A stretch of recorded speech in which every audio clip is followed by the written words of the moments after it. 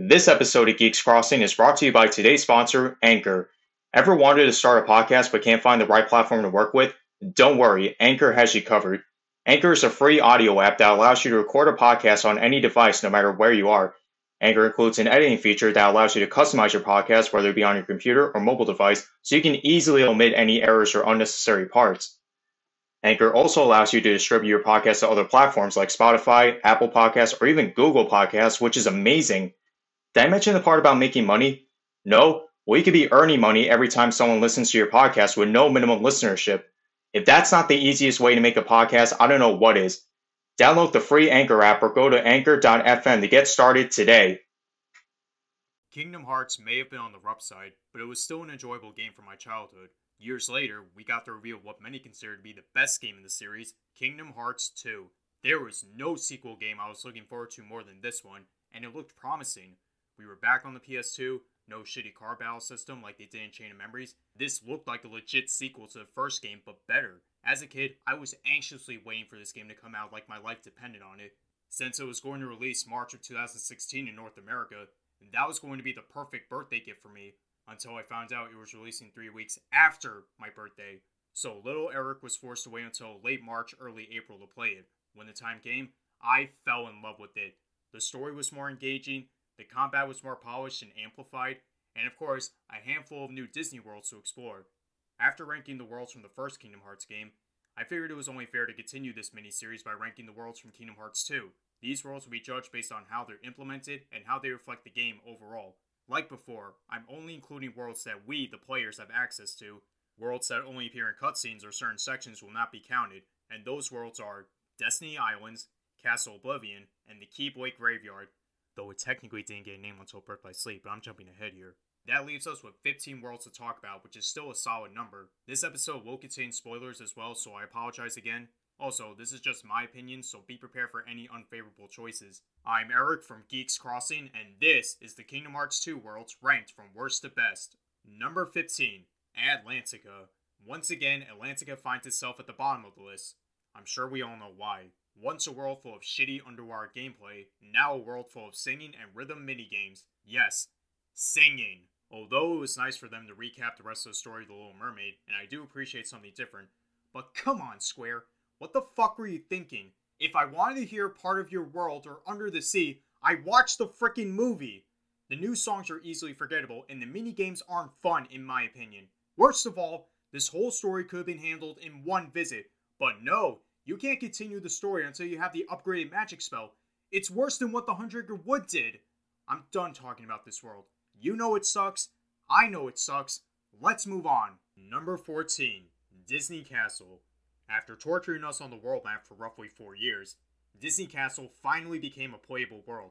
It was great to explore areas that were only seen in cutscenes from the first game, like the courtyard, the library, and even the audience chamber. The story is very simple, but it makes sense. Heartless have invaded the castle, prompting Sora, Donald, and Goofy to help Queen Minnie.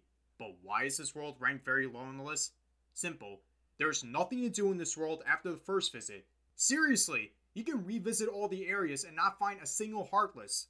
I know it makes sense for story purposes, but what about from a gameplay perspective? The only reasons why someone would ever go back to this world is to enter Timeless River, which I'll get to later, and the portal to fight the Lingering Will, but that's post-game, mind you. I'm sorry, but the little substance the world itself has, it's not worth my time. At least the field theme was catchy. Number 13, Port Royal. This was an interesting case to say the least. I wasn't familiar with the Pirates franchise at first, but it was unique to see a live-action Disney film be utilized in the series. However, this was a very awkward world to get through. You can tell that this was Square's first time working with live-action Disney characters because the models look choppy and very plastic-like. Doesn't help that Sora and the gang look out of place with their cartoony/anime designs. The pirate fights were what I hated the most about this world. You can only inflict damage on the pirates when they're in the moonlight, which made the fights more unbearable. Same thing goes for the boss fight against Barbossa. Except, if Jack Sparrow dies in your party, you automatically lose the fight, which is bullshit. The second visit isn't much better, especially the second fight against the Grim Reaper. Not the actual Grim Reaper, just a heartless boss that just so happens to be called that. Collecting all those medallions just so I can inflict damage was bullshit, and it still frustrates me to this day. There are some things I do like from this world though. The music is pretty good, with the battle theme being a rendition of He's a Pirate. and I do like the chemistry between Sora and Jack Sparrow. Other than that, Port Royal is not an ideal world for me. Thankfully, this world received a much needed upgrade, but I'm jumping ahead here. Number 12, The Land of Dragons. Mulan is one of my favorite Disney movies, and I was happy to see it appear in Kingdom Hearts. Before I talk about why this world is ranked so low, let me talk about the positives first. I like the music as it makes you feel like you're actually in China. The friendship between Sora and Mulan was pretty good, and I like how Mushu makes a reference to his time as a summon in the first game. Everything else is where the world fails at. The idea of Shan Yu having a Heartless army wasn't utilized to its fullest potential, because all he did was command an army of rapid thrusters. His boss fight forces you to switch between fighting him and protecting the palace gates from the Heartless, making this battle feel longer than it needed to be. And don't get me started on the Storm Rider during the second visit. They didn't have to make this boss long and tedious, but they did, and it sucks. Also, the Riku boss doesn't live up to any of its previous fights from the first game. I don't hate this world entirely, but it is problematic to me. Number 11, The 100-Acre Wood. I know, once again the minigame world ranked higher than some of the actual worlds. Compared to the 100-Acre Wood from the first game, KH2's version of this world is better, and we all know that. The minigames were much more enjoyable and offered so much variety. All of Pooh's friends spoke in the cutscenes. Yes, that one line from Owl counts. They even upgraded the rendition of the Winnie the Pooh song, and the bond between Sora and Pooh still warms my heart, especially towards the end of the world. The one problem I do have is that they literally forced this world upon us. Seriously, the world was fine until the Heartless just so happened to appear and steal the book, forcing you to collect all those damn pages again. Despite that, I always find myself having a good time in the 100-Acre Wood. Number 10, Timeless River. This has to be the most creative world in the entire game. A world that's based off the classic era of Disney, mostly Steamboat Willie, where everything is black and white, and the audio has a static/pop effect to it, and having the music sound like it came right out of the 1920s. How can anybody not be amazed by this? As part of the storyline for Disney Castle, Sora and the gang enter this world to find out who stole the Cornerstone of Light. It turns out, this world is actually Disney Castle from the past.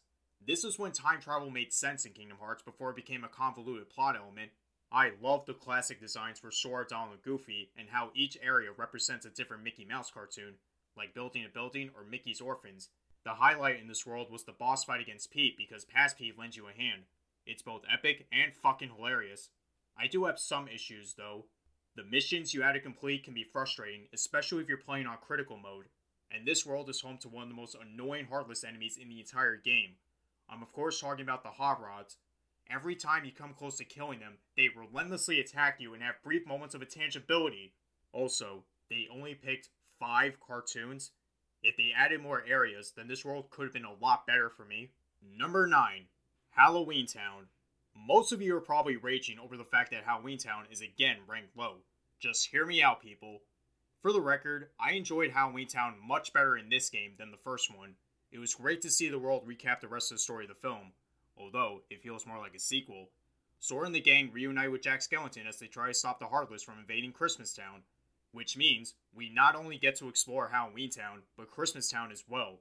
The final mixed version of the game went above and beyond to make Christmas Town feel different, by making Sora, Donald, and Goofy switch from Halloween to Christmas forms depending on which part we visit.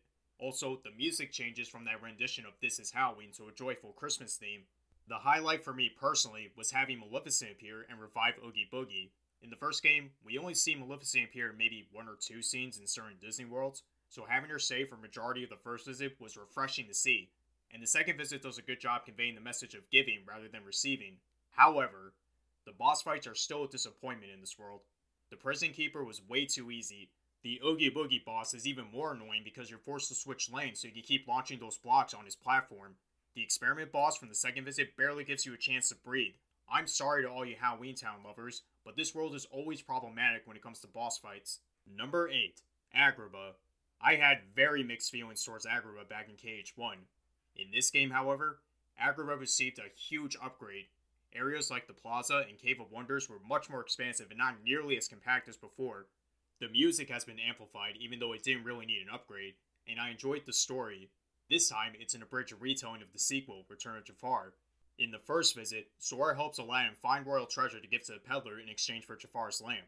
Unfortunately, Pete wanted the lamp for himself so he can turn Jafar into a Heartless. In the second visit, Jafar is revived and once again plans to take over Agrabah.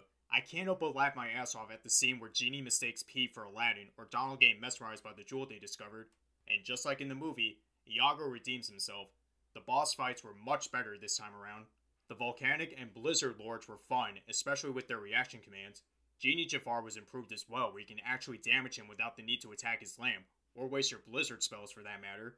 I find it humorous how Sora can tangle up Jafar with his tail and spin him around, leaving him staggering. And who doesn't like the new dialogue they gave Jafar for this fight? Like, if I can nitpick on one thing though, it's the sequence where you ride the carpet and chase Shadow Jafar. That shit can be tedious at times. Other than that, I loved how much Agrabah has evolved since the first game. Number 7. Beast's Castle. After having Beast as a party member in the first game, it was only a matter of time before we get to explore the homeworld of Beast and Belle.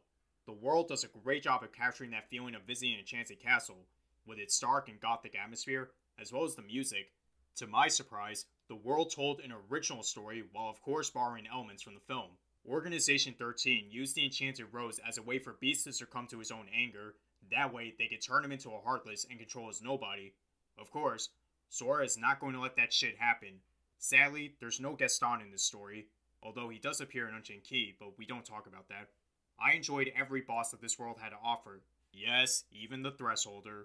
The Dark Thorn was a fun boss too, mostly the second phase because you can attack him with the Chandelier. However, the most recognizable boss in this world was without a doubt Zaldin during the second visit. Like most people, I died to him a few times when I first played the game. Then all of a sudden, I get to play as Mickey momentarily. I almost shit my pants when I first witnessed this. Nowadays, I try to beat Zaldin without Mickey just so I can challenge myself. Beast's Castle was a great world, but I don't think we'll ever visit this world again, simply because Beast turns back into a human during the credits. Number 6. Olympus Coliseum. This world went through a lot of changes since KH1, not just serving as a tournament arena, but having more of a story this time. This is thanks to the newly added Underworld section where majority of the story takes place. Sora, Donald, and Goofy try to help their icon Hercules in recovering the stolen Olympus Stone, while Hades is back with more of his shenanigans. This time, he hires Auron from Final Fantasy X as his newest hitman, which only lasted for less than a minute. It was hilarious to see Hades get roasted by Auron, as well as having a short alliance with Pete. In the second visit, Hercules is suffering from lack of self-confidence, and the trio try to help him get his shit together. At the same time, stop Auron from being controlled by Hades. This was the first time we had a Final Fantasy character as a party member, especially in a Disney world. Again, future games really need to do this more often. Ironically, exploring the Underworld brought more life to this world. We still get the classic Olympus theme when we visit the Colosseum, but we get entirely new tracks whenever we visit the Underworld, just to match the Underworld's gloomy atmosphere. All tournaments have been moved to the Underworld's Coliseum called the Underdome, where you can level grind this time, making it more challenging. Like before, the tournaments provide boss fights against your Final Fantasy friends, Hercules, and almost every boss you fight during the world's story, starting with Cerberus, who's relatively easier than before, Pete, which is pretty straightforward, the Hydra, where you constantly hear Phil scream, "Get up on the Hydra's back!" Hades received a difficulty boost because he becomes invincible when he's in his heated form, unless Hercules hits him with his Aura Spheres. And no, this game came out before Diamond and Pearl, so don't make any accusations that Square copied from Pokemon. This was the precursor for Hercules becoming a party member in Kingdom Hearts 3, which I'll get to eventually. Overall, I enjoyed all the changes Olympus Coliseum had to offer. Number 5. Pride Lands. To start off the top 5, we have Pride Lands, one of the most hated worlds in this game. Already I can hear people yelling, "What the fuck is wrong with you? Pride Lands sucks! Just skip this world!" Believe me, I hear that shit all the time.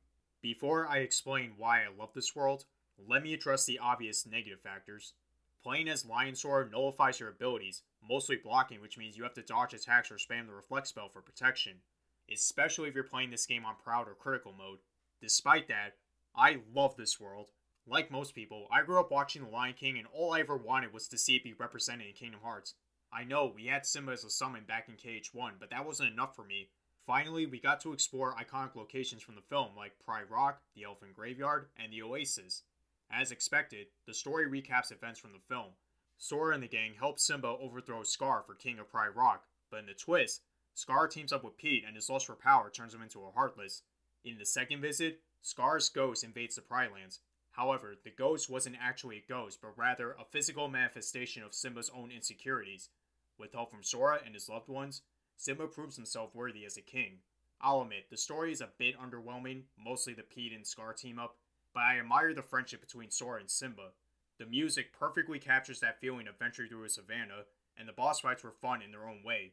Yes, the hyenas were tedious, but it felt so satisfying to whack them with my Keyblade.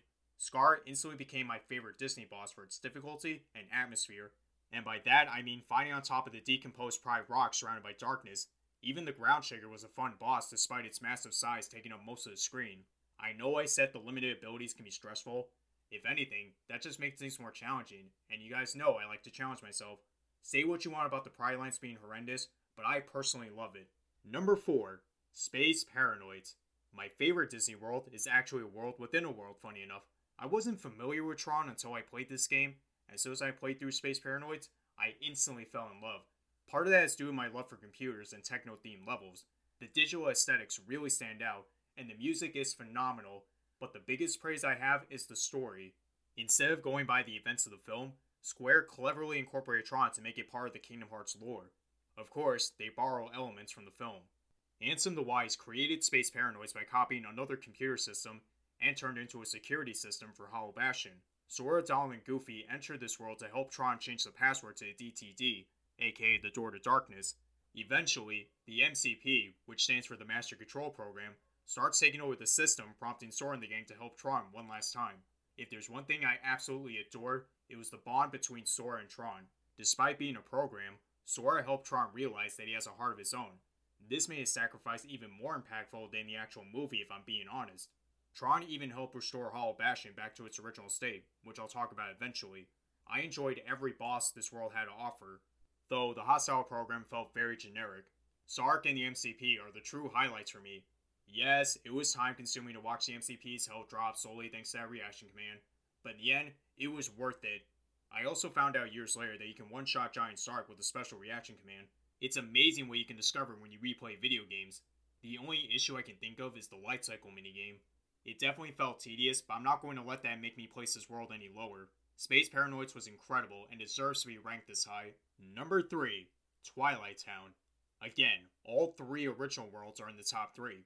For good reason though. Twilight Town is well received among the KH fanbase. I know, it's bizarre for a town to be stuck in perpetual twilight, but it's just so beautiful to look at and I can't help but admire it. After briefly experiencing this world in Chain of Memories, Kingdom Hearts 2 definitely made this world more fleshed out.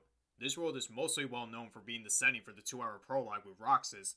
Yes, it was a very tedious beginning, but this prologue was a great way to get us infested with Roxas and the 6 days he spent in Twilight Town. From doing jobs at the marketplace, competing in the struggle tournament at the Sandlot, and deciphering all 7 wonders of Twilight Town at Sunset Terrace. And of course, watching Roxas and his friends eat sea salt ice cream on top of the clock tower every day. Seriously, how much ice cream can these kids eat without developing type 2 diabetes? In time, Roxas learns that his life is a lie and must disappear so Sora can wake up from his year-long slumber. Poor Roxas, man. All he wanted was to live a normal life, then have everything taken from him. His world, his friends, and even his own life.